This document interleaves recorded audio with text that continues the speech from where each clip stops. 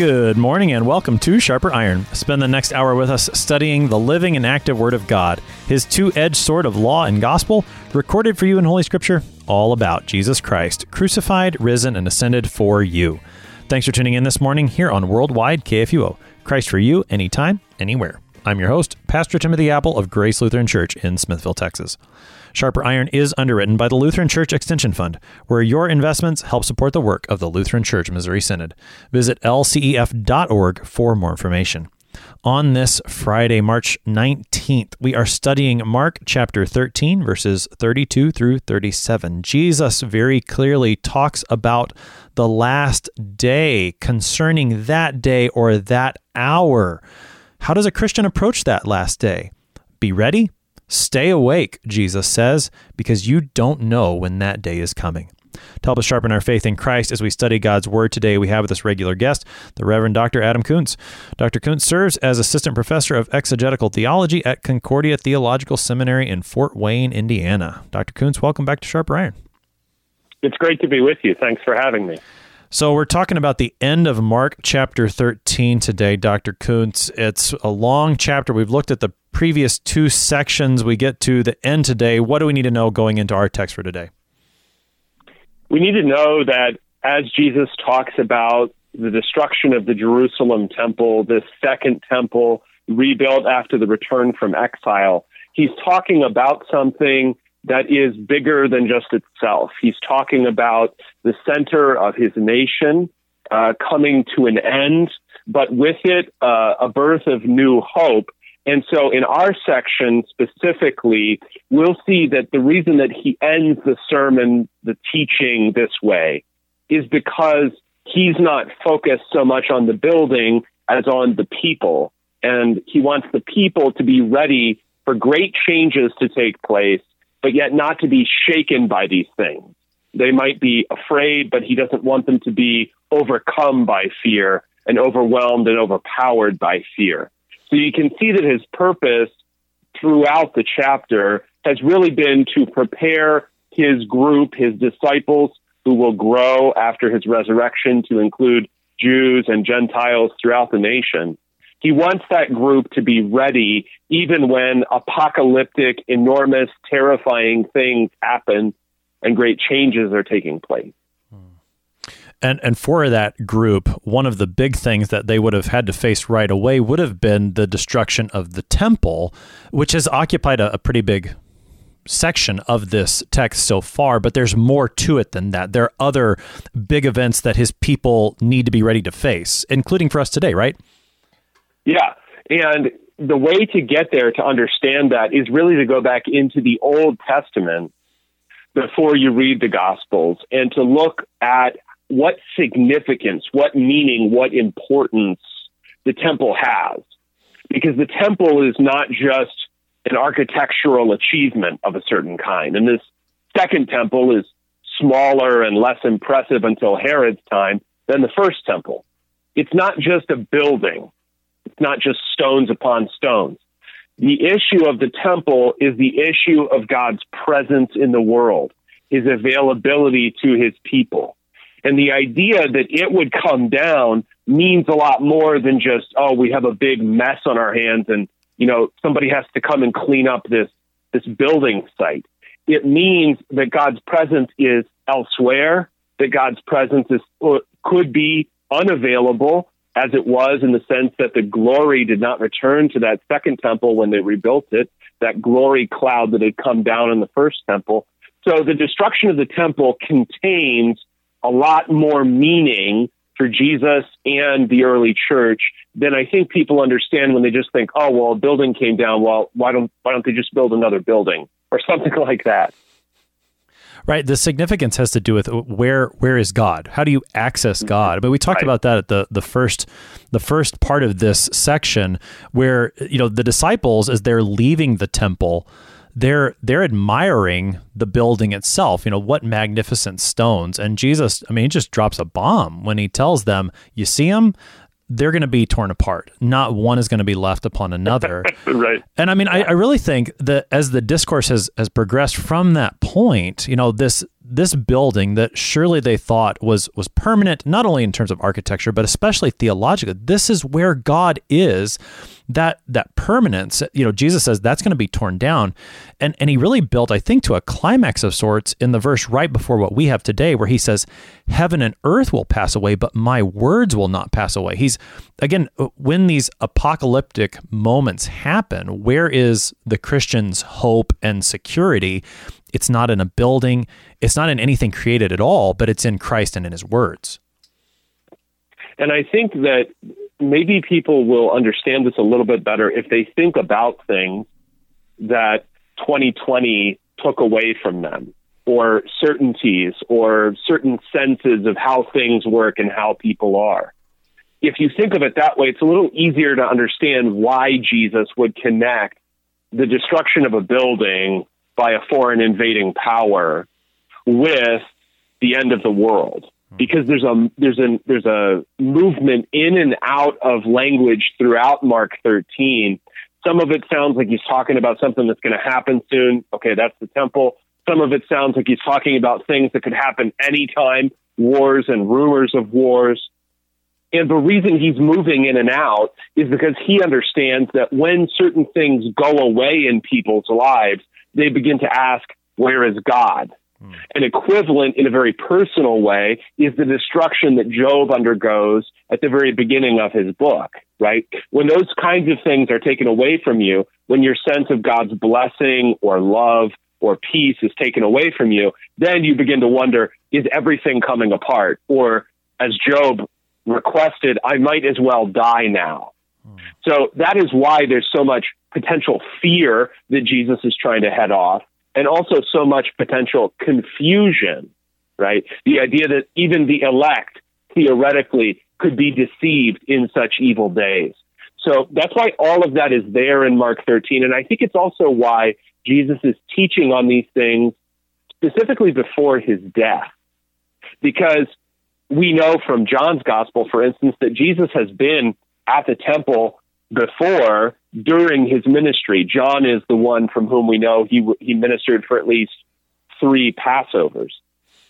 But why didn't he say all this? I mean, it's possible he said some of this before, but the connection between teaching on the end of the world and the death of Jesus and the temple is because you're dealing with all kinds of things that lead people to ask the question, where is God? Has he forsaken us? Or in the case of Jesus' imminent death, has he forsaken him? Let's go ahead and take a look at our text for today and keep parsing some of these things out. We're in Mark 13, beginning at verse 32. But concerning that day or that hour, no one knows, not even the angels in heaven, nor the Son, but only the Father. Be on guard, keep awake, for you do not know when the time will come. It is like a man going on a journey, when he leaves home and puts his servants in charge, each with his work, and commands the doorkeeper to stay awake. Therefore, stay awake, for you do not know when the master of the house will come, in the evening or at midnight, or when the rooster crows, or in the morning, lest he come suddenly and find you asleep. And what I say to you, I say to all, stay awake. That is our text for today, Mark 13, verses 32 through 37. Dr. Koontz, in verse 32, well, even just looking at verse 31, heaven and earth will pass away, but my words will not pass away. I mean, Jesus could have ended there, it seems like. That's a pretty, right. That would have been a happy ending to the sermon, maybe. A solid landing. That's right. But he keeps going, and he says, but concerning that day or that hour, no one knows. It seems like there's a shift here. I mean, structurally speaking and in topically speaking, what is Jesus doing? How do these words relate to everything that we've heard so far? I don't think Jesus is speaking to no purpose, as if he made a good landing and then thought, one more thing, and people have to sort of turn around on their way out the door. I think he understands that the things that he's just said will lead to speculation. He foresaw the thousands of years of wondering about the last day that goes down to our own day. So knowing that people would think, okay, well, maybe I could figure out when he's going to come. Maybe I could, in fact, calculate when he's going to come, as most recently, probably and most famously, Harold Camping did in 2011. I think we were all supposed to be done here on Earth in maybe May of 2011. And foreseeing that, he goes on to this final address directed to the disciples, because I don't think that the disciples are going to be shaken concerning the idea that his words are powerful. So the ending is not going to be about the enduring nature of his words, which is comforting and powerful in its own way. But the ending is going to be about what sort of attitude a disciple should have as the things that Jesus has just predicted in the rest of the chapter are in fact coming to pass. Is that emphasis of Jesus, of what he's doing here, does that provide a bit of a corrective to their original question? It's been a while since we talked about this. All the way back in verse 4, the disciples, Peter, James, John, and Andrew, initially asked Jesus, when will these things be, and what will be the sign when all these things are about to be accomplished? Is what he's doing in these verses, is it a bit of changing their focus, not worrying so much about the question that they did ask, and maybe answering the question that he thinks they should have asked? Yeah, because he's distinguishing between their literal question, which he does answer somewhat vaguely in giving a sense that evils will precede his coming, that his coming will be surprising, that the temple will be destroyed for sure. But it's rather vague. It's not a chronological answer. If you ask me, well, when are you going to be on Sharper Iron? I can give you a date because we have to connect at a certain time and et cetera, right? I can't say, see that no one leads you astray concerning my schedule or my calendar, right? But what he's doing is he's dealing with them in terms of what they need, not in terms of what they ask. It's very common in the Bible between God and man. And what they need is something different than what they're asking for. And their need is actually about vigilance, not about chronology. So how does that understanding of these verses, the way they relate to the whole chapter, how does that impact how we think about the last days, how Jesus teaches about them here in this text? Yeah, when people ask about the last days, they are often curious, which is fine. And it's good that questions about the last days send people into the Bible. But I think that part of the difficulty with a lot of thinking about the last days that lots of folks engage in is that they're looking for chronological answers the Bible doesn't actually deliver. In fact, Jesus claims that he himself is not actually in control of the timetable. He's not sort of running the railroad in this sense, that the Father will send him back at his second coming the way the Father sent him at his first coming. And so speculation about chronology is doubly fruitless and foolish for people. So if curiosity about the end days or the last time sends you into the Bible, what you want to find there is a sense that you're going to get not just from Mark 13, but also from the end of Ezekiel or the second half of Daniel or all of Revelation, which is a call to vigilance along with a call to firmness in faith. So you don't get the answers about chronology. The Bible's not actually trying to give you chronological answers, but it is trying to strengthen your spirits, because the last days, which are, let's be honest, any time now, the last days are dark days, necessarily, if you're paying attention. I don't think that means that you have to read about every disaster that happened anywhere on the globe that day. But it does mean that if you're realistic, you're going to understand things are bad. And Jesus doesn't want your faith to fail in the face of those evils.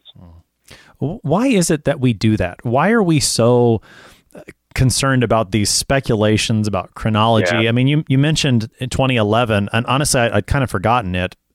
obviously it didn't happen. It's 10 years later now.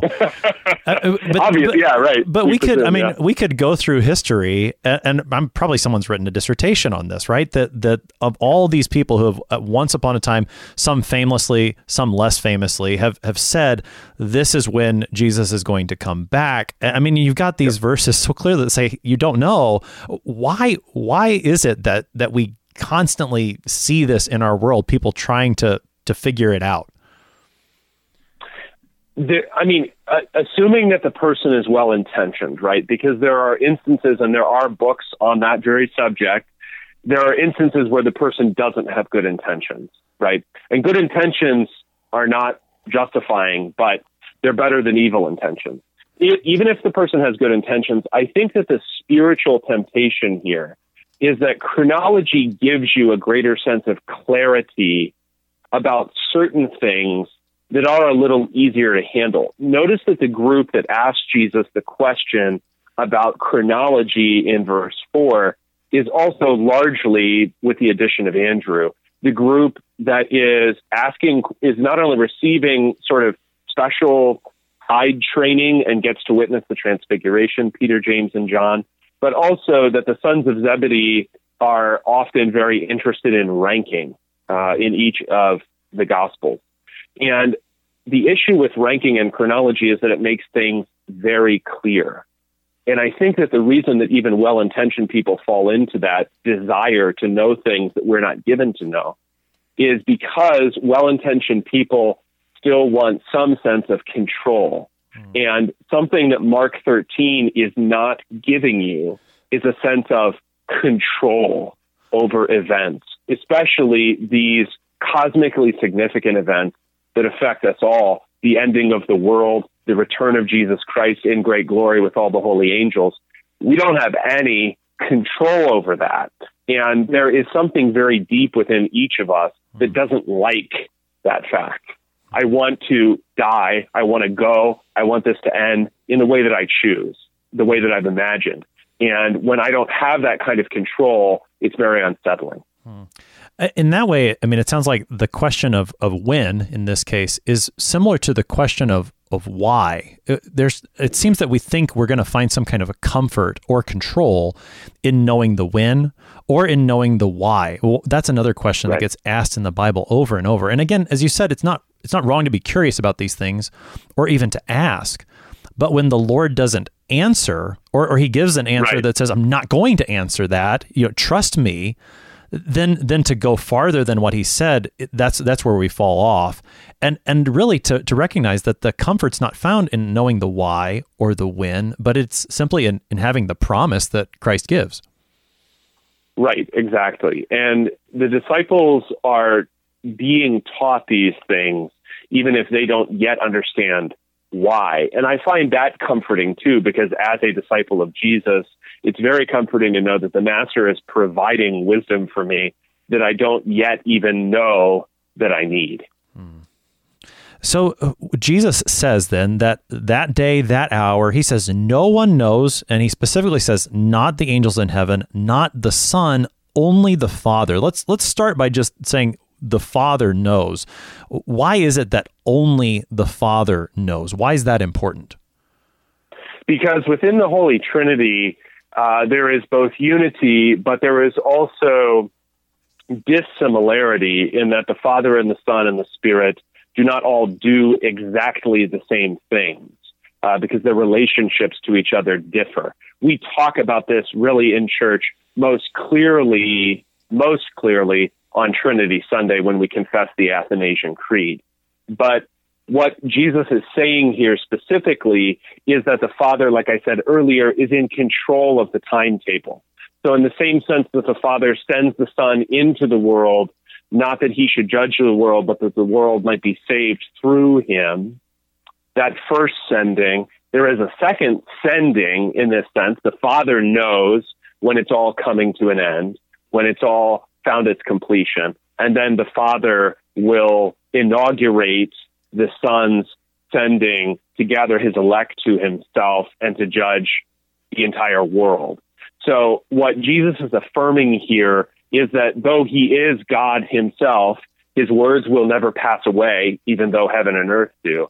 Yet there is a distinction of the persons within the Trinity and what they do. So, I mean, we would not, and I know this verse has caused much angst for many in the history of the church, that if the Son doesn't know something, how can he be omniscient? I mean, how do we respond to that? Yeah, because the issue here is that when you take a category, let's say omniscience or omnipotence or something, and then you kind of lay it over your expectations for how God generally or one of the persons of the Trinity should be, then you're going to always end up with a problem in your understanding of the Bible, because you assumed the way a father should be, and you said, well, no loving father, for instance, no loving father would allow his son to die, much less cause his son to die. But the Bible has Jesus saying over and over, it is necessary for the Son of Man to suffer and die. And so when you're looking at the Bible and you're looking at the Trinity, not a word found in the Bible, what you're simply dealing with in confessing the Holy Trinity and the distinctions among the persons, the Father, the Son, and the Spirit, what they do according to the Bible, is you're simply letting the Bible talk.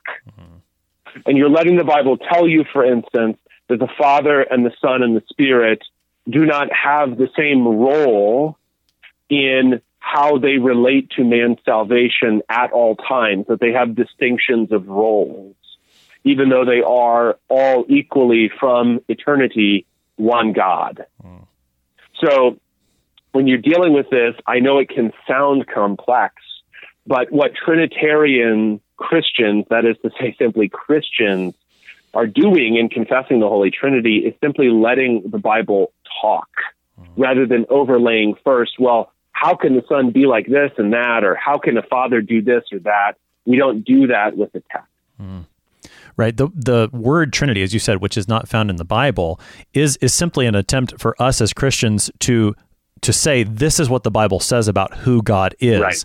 And we're just using the word Trinity as a way of saying this is what the Bible says, not what we're making up. And so to use the word omniscience and then make Jesus, the Son, fit into what we've already said omniscience is, that's the backwards way. We want to hear, what does the Bible actually say about who God is and what he does? And as you're talking, and as I've been thinking about this, I think maybe another way of thinking about this, which doesn't strike us as strange, it's a part of the Father to know the last day.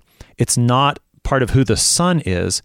It may be in the same way that it is the Son who becomes incarnate.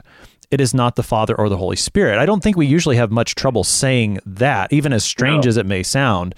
We don't have too much trouble confessing the Son's the one who becomes incarnate for us, not the Father, Holy Spirit. In a similar way, I think we would say the Father's the one who knows this, not the Son or the Holy Spirit. Is that a fair comparison to make? Yeah, precisely, because what you're dealing with is simply a distinction of roles. And similarly, on Judgment Day, the Father is not the judge. The Son is the judge. Does this mean that the Father has nothing to do with the judgment of mankind? No, of course not. He's God. Of course, he knows what's happening. He knows what's going on. He knows what's going to happen. But the action of judgment is commended to the Son, is given into the Son's hands. And so there's always a distinction here of what roles each person has, even as they are all uniquely and from all eternity one single triune God.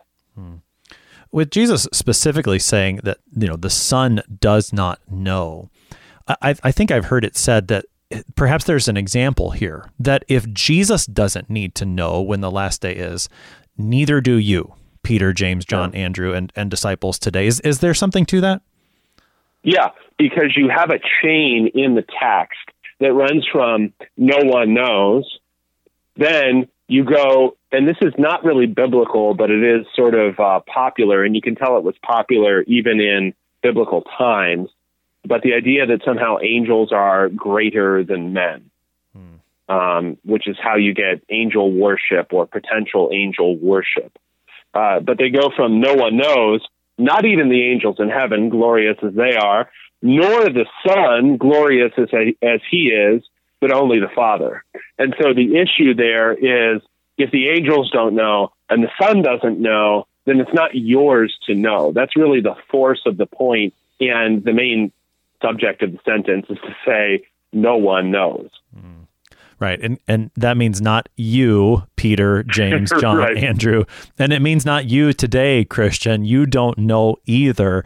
And don't speculate. Rather, as you said, the call is to vigilance. The call is to firmness of faith. And we're going to hear Jesus repeat that several times in this text. And we're going to pick that up on the other side of the break. You're listening to Sharper Iron here on KFUO. I have Dr. Adam Koontz with us looking at the end of Mark chapter 13. We'll be right back. Please stick around.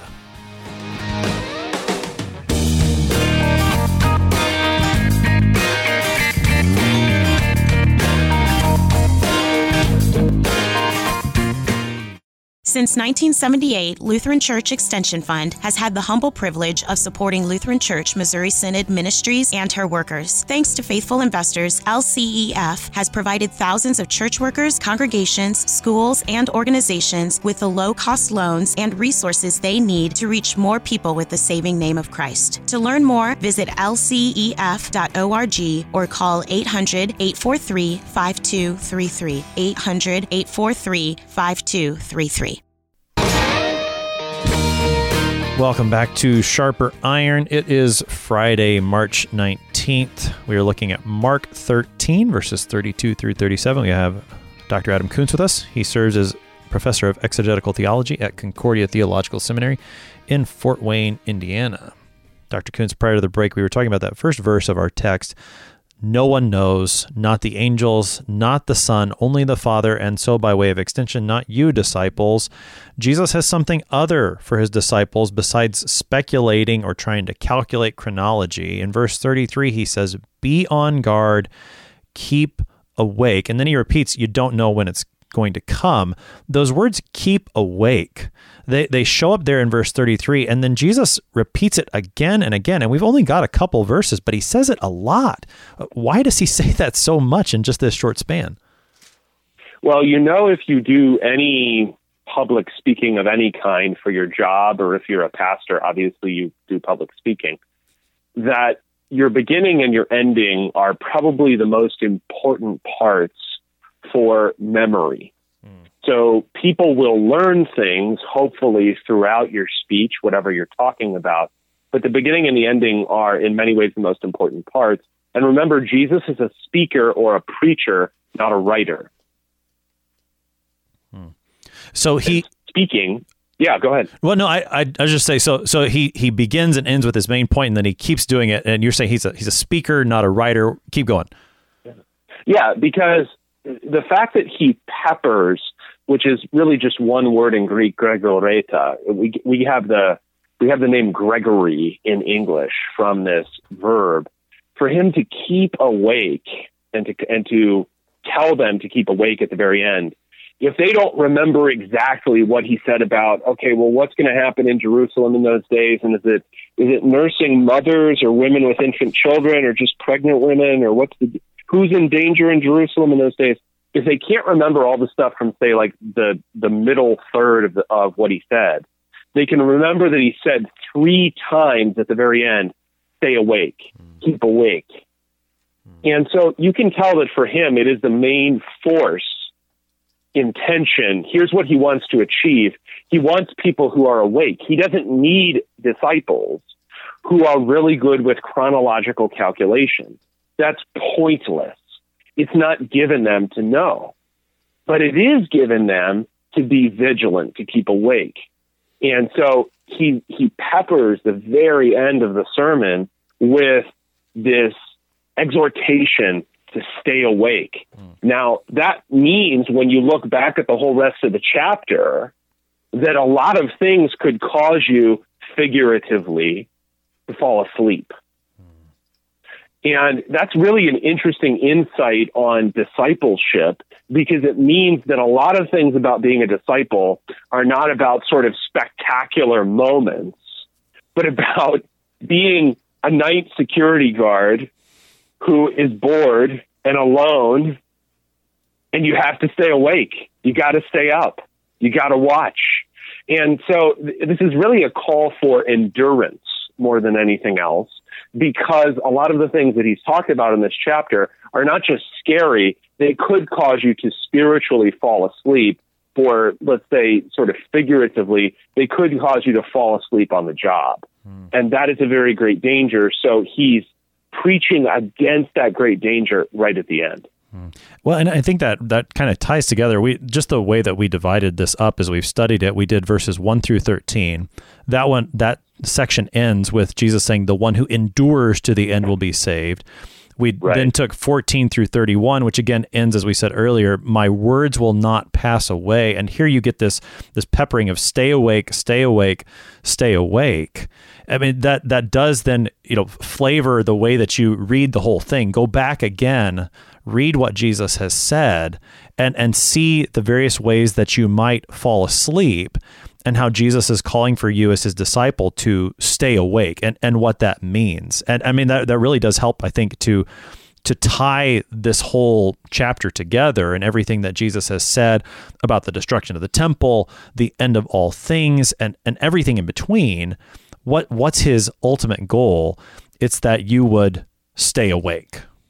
Right. Precisely. Because the danger that's going to be coming is that you would be lulled to sleep by whatever else is going on. It's really very similar to all the way back in Mark 4 with the parable of the sower, and the idea that the stuff that pulls people away, that prevents the growth of the word of the Lord, those things are fairly mundane. In the same sense that somebody who's sleepy at 1:30 in the morning, who really needs to stay awake until 5 o'clock in the morning or 6 o'clock in the morning, we can understand that he fell asleep at 1:30 in the morning. I mean, I want to be asleep at 1:30 in the morning. So these sorts of these threats are not necessarily like fire and blood and sword. They could be.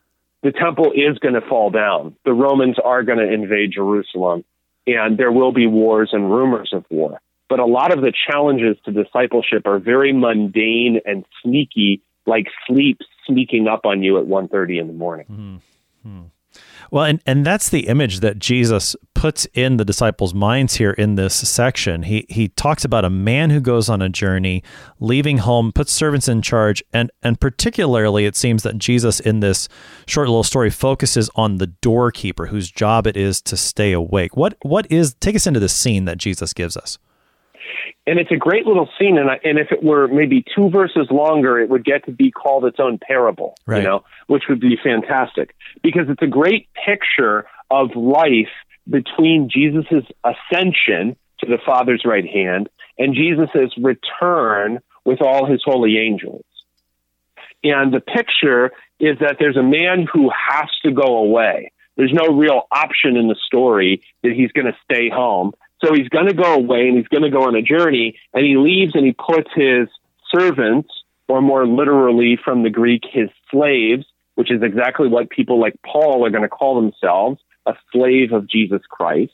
He puts his slaves in charge of the household, each with his work. I love that detail, too, because it gives you a sense that the work's going to go on. We're going to see this at the end of Mark 16. The work goes on. The disciples continue the work as commanded. And he commands the doorkeeper to stay awake. Now, what's funny about that is it makes everybody listening to the story the doorkeeper, right? So, you can imagine that you're in Jesus's household. The church is called the household of God in Ephesians, but here everybody is the doorkeeper.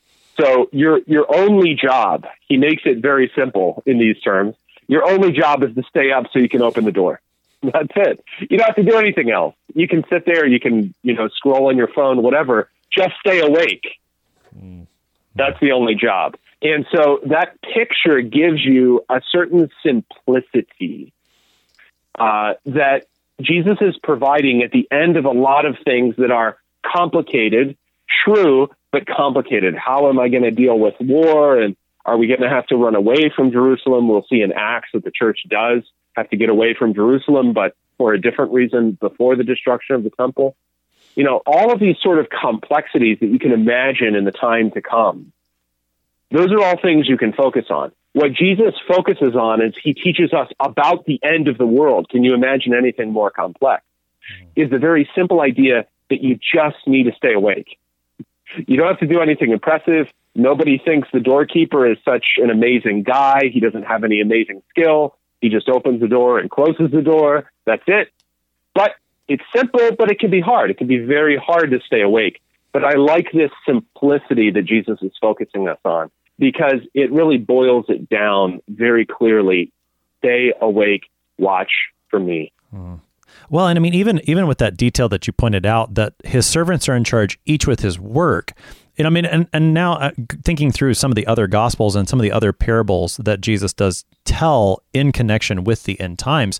I mean, you think about the various ways that his servants do work in these times. Even with that, as you said, that complexity, no matter what you're doing as his servant, whatever that work is that he's given you to do, it comes back to stay awake in that work. Right. I mean, there's not the measurement of how well did you do this work that Jesus gave you to do. The question is, did you stay awake in that work? Right. Because it resembles, this one little verse is really a compression of the parable of the talents. And the issue in the parable of the talents is not that some had more and some had less. I mean, people sort of fixate on that because equality is kind of, that's our yardstick for everything. But the issue in the parable of the talents is not some had more, some had less. It's the attitude with which what you did have was either made fruitful through labor in the master's service, or the guy who kind of never envisioned that Jesus would come back and ask him what he did. And so he said, well, I knew you were kind of a jerk, so I just hid the talent, and here it is back. I didn't do anything. The insight there is that the attitude or the belief that you have about the master is actually what's going to drive whether or not you stay awake and active in his service. That the one who's awake and active is somebody who believes certain things about the master. Believes, for instance, that the master is going to come back and he's going to have to render account to the master. The one who hides the talent believes that the master is going to be kind of a jerk and should do his own work, and who is he to demand me to do something, and therefore buries the talent, and then is a little surprised to find he has to give account to the master too. So there's a lot about the Christian life compressed into this one little sentence in Mark, but it does boil down to all you got to do is stay awake. I think bringing in the parable of the talents is really helpful there. And I like the way that you explained this is just, the parable of the talents compressed into, well, that's very Markan to do, to summarize things and to do it very shortly like that. I mean, the difference is exactly as you said, it's about what do they believe about the master. And what's astounding about that parable is what they end up believing about the master. That's actually what he gives them. I mean, like the first two servants trust that their master is going to be generous, and they find that he is, and that is actually who he is. And that last servant, he believes that the master is going to be hard, and then the master, and this is the tragedy of it, the master actually gives the servant what he wanted, and it ends up being quite terrible for him. Yeah, exactly. And you find that all over the Bible, but probably the clearest place is in Psalm 18, where you get mention that with the righteous you show yourself righteous, but with the wicked you make yourself seem tortuous. And so you do receive what you believe about the master. That is, your belief, your trust, does govern your relationship to the master. This is how justification in really the entirety of the Christian life comes by faith. And I think one thing that is underrated about Mark, because he is a genius of brevity, of being clear and short, maybe less about being clear than about being short, but what he is a genius at doing is expressing the idea throughout his gospel that Jesus is not somebody that I always understand, but he's somebody whose words and actions are always calling me to believe. Because if I'm not in control, then the only thing that I really am capable of doing at this point is saying, yes, well, your words will never pass away. So I believe your words, Jesus. And that struggle that faith has with Jesus is something that you'll find throughout Mark, and no less here than anywhere else. Right. I mean, that takes me back to it's in Mark chapter 9 after they come down from the Mount of Transfiguration, and there's that father who's brought his demon-possessed son who prays, Lord, I believe, help my unbelief. I mean, in many ways, I think that prayer, that's what, among other things, right? Of course, Mark is driving us toward the confession of Jesus, you are the Son of God, that we hear from the centurion at the cross. But I think that prayer there in Mark chapter 9 is one that Mark would have us put on our lips as well. Lord, I believe, help my unbelief. Right, precisely. So, Pastor Philippek, I just got done talking to him, actually. You have the same first name. Adam Koontz, Adam Philippek. Sorry. Anyways, so Dr. Koontz, Jesus, in telling this short parable, he gives this detail. You don't know when the master of the house will come. In the evening, at midnight, when the rooster crows, in the morning. Is there something to these various times? Is that just part of the storytelling? What's going on there?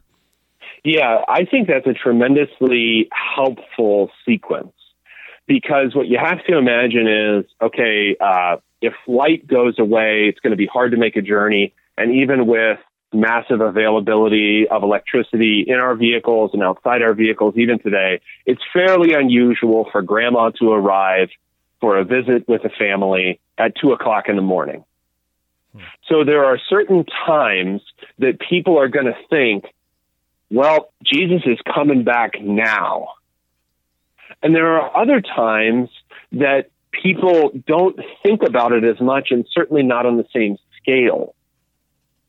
So it may be that there was in 1984, when the American economy was doing fairly well, it probably was the case in 1984 that there were fewer people in the United States thinking, I wonder if Jesus is going to come back soon, than there are, let's say, today, with the unemployment rate that we have.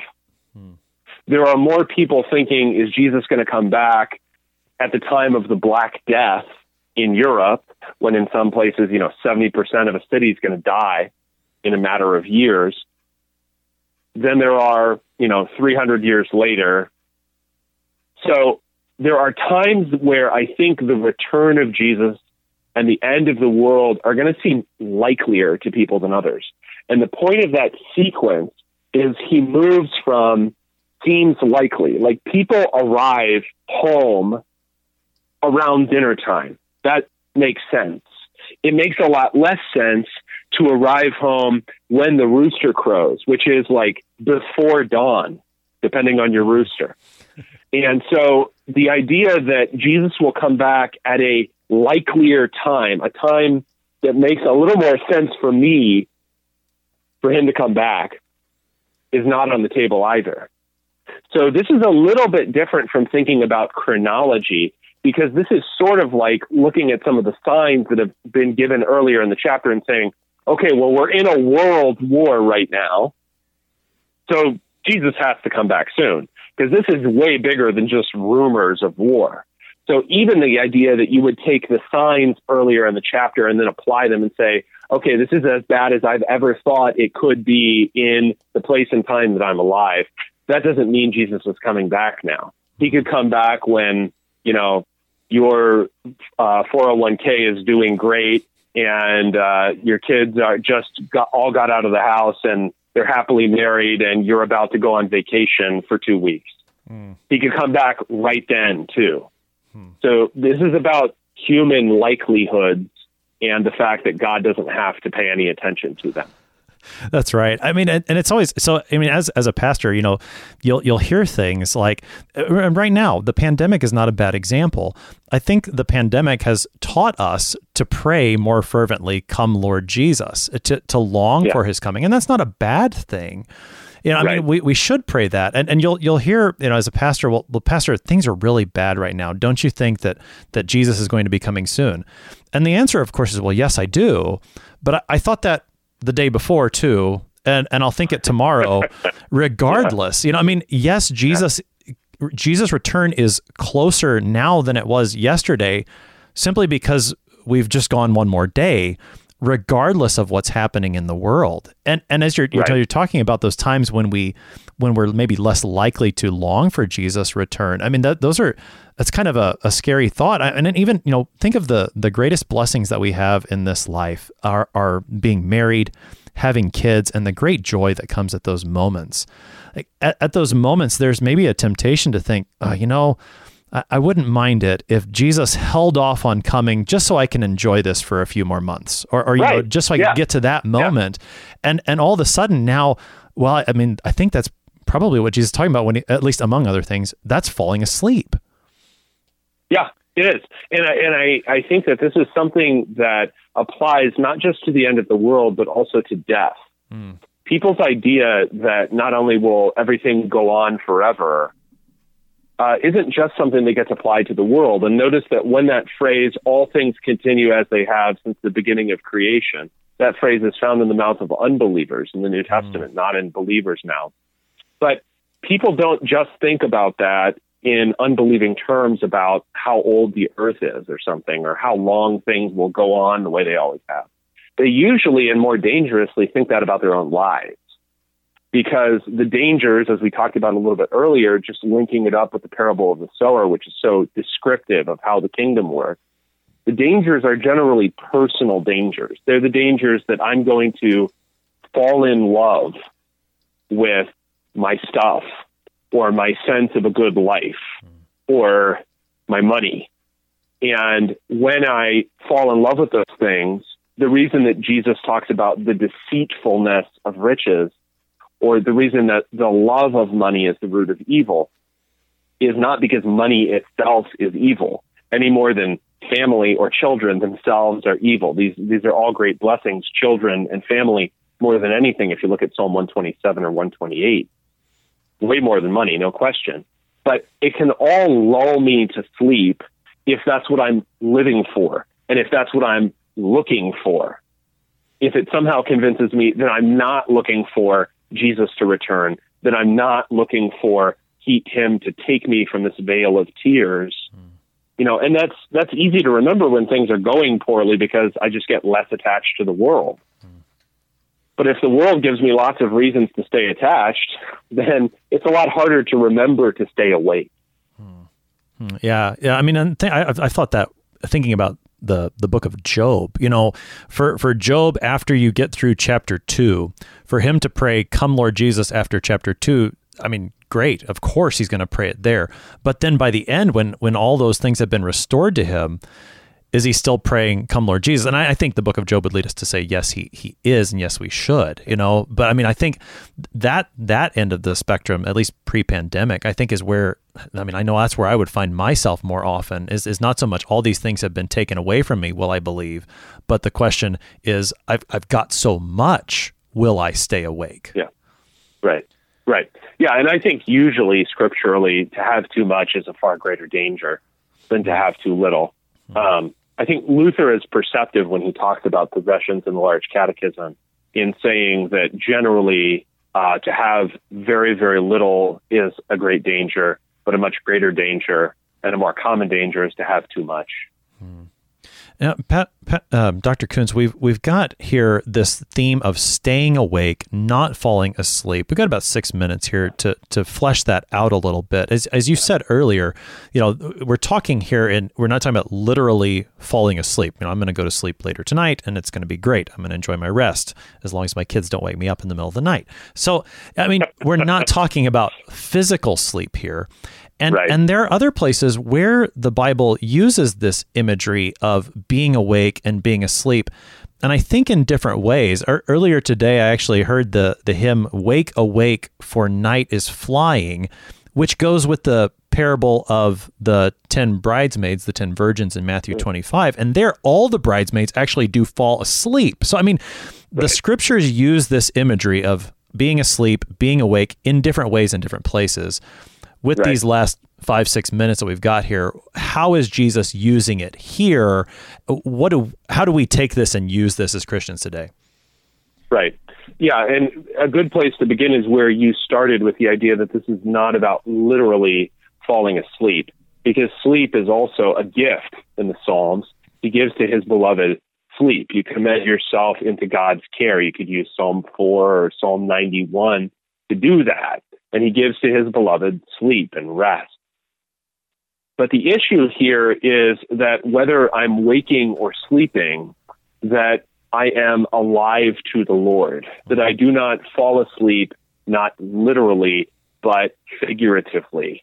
And figuratively falling asleep means this certain sluggishness of the spirit or attachment to things that will pass away, that rust and moth can corrupt and destroy, in terms of the Sermon on the Mount.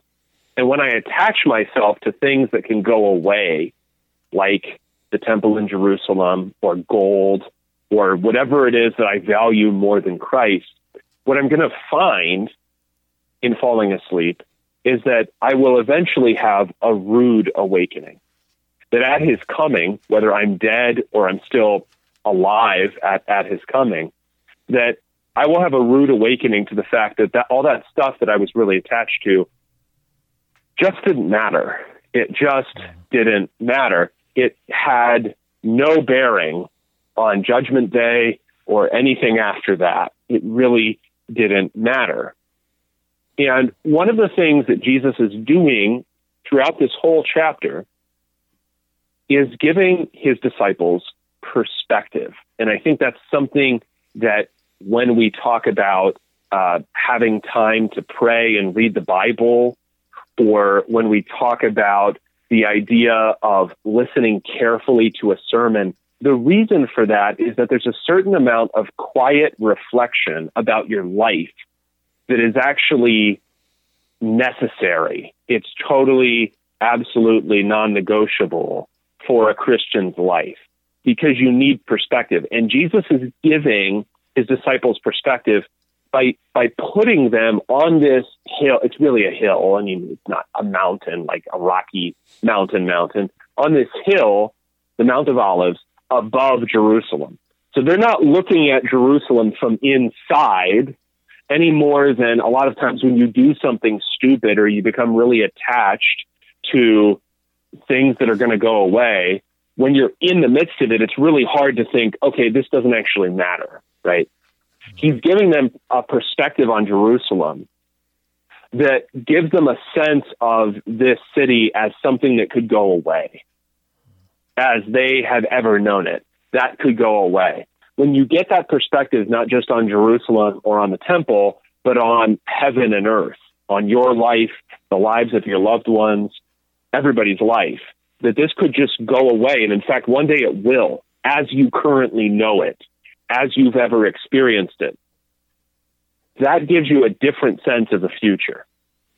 And I think above all, it gives you a sense of the future as controlled by Jesus rather than as controlled by your experience or your expectation, which would want you to, figure out when things are going to happen and how you can control the timetable.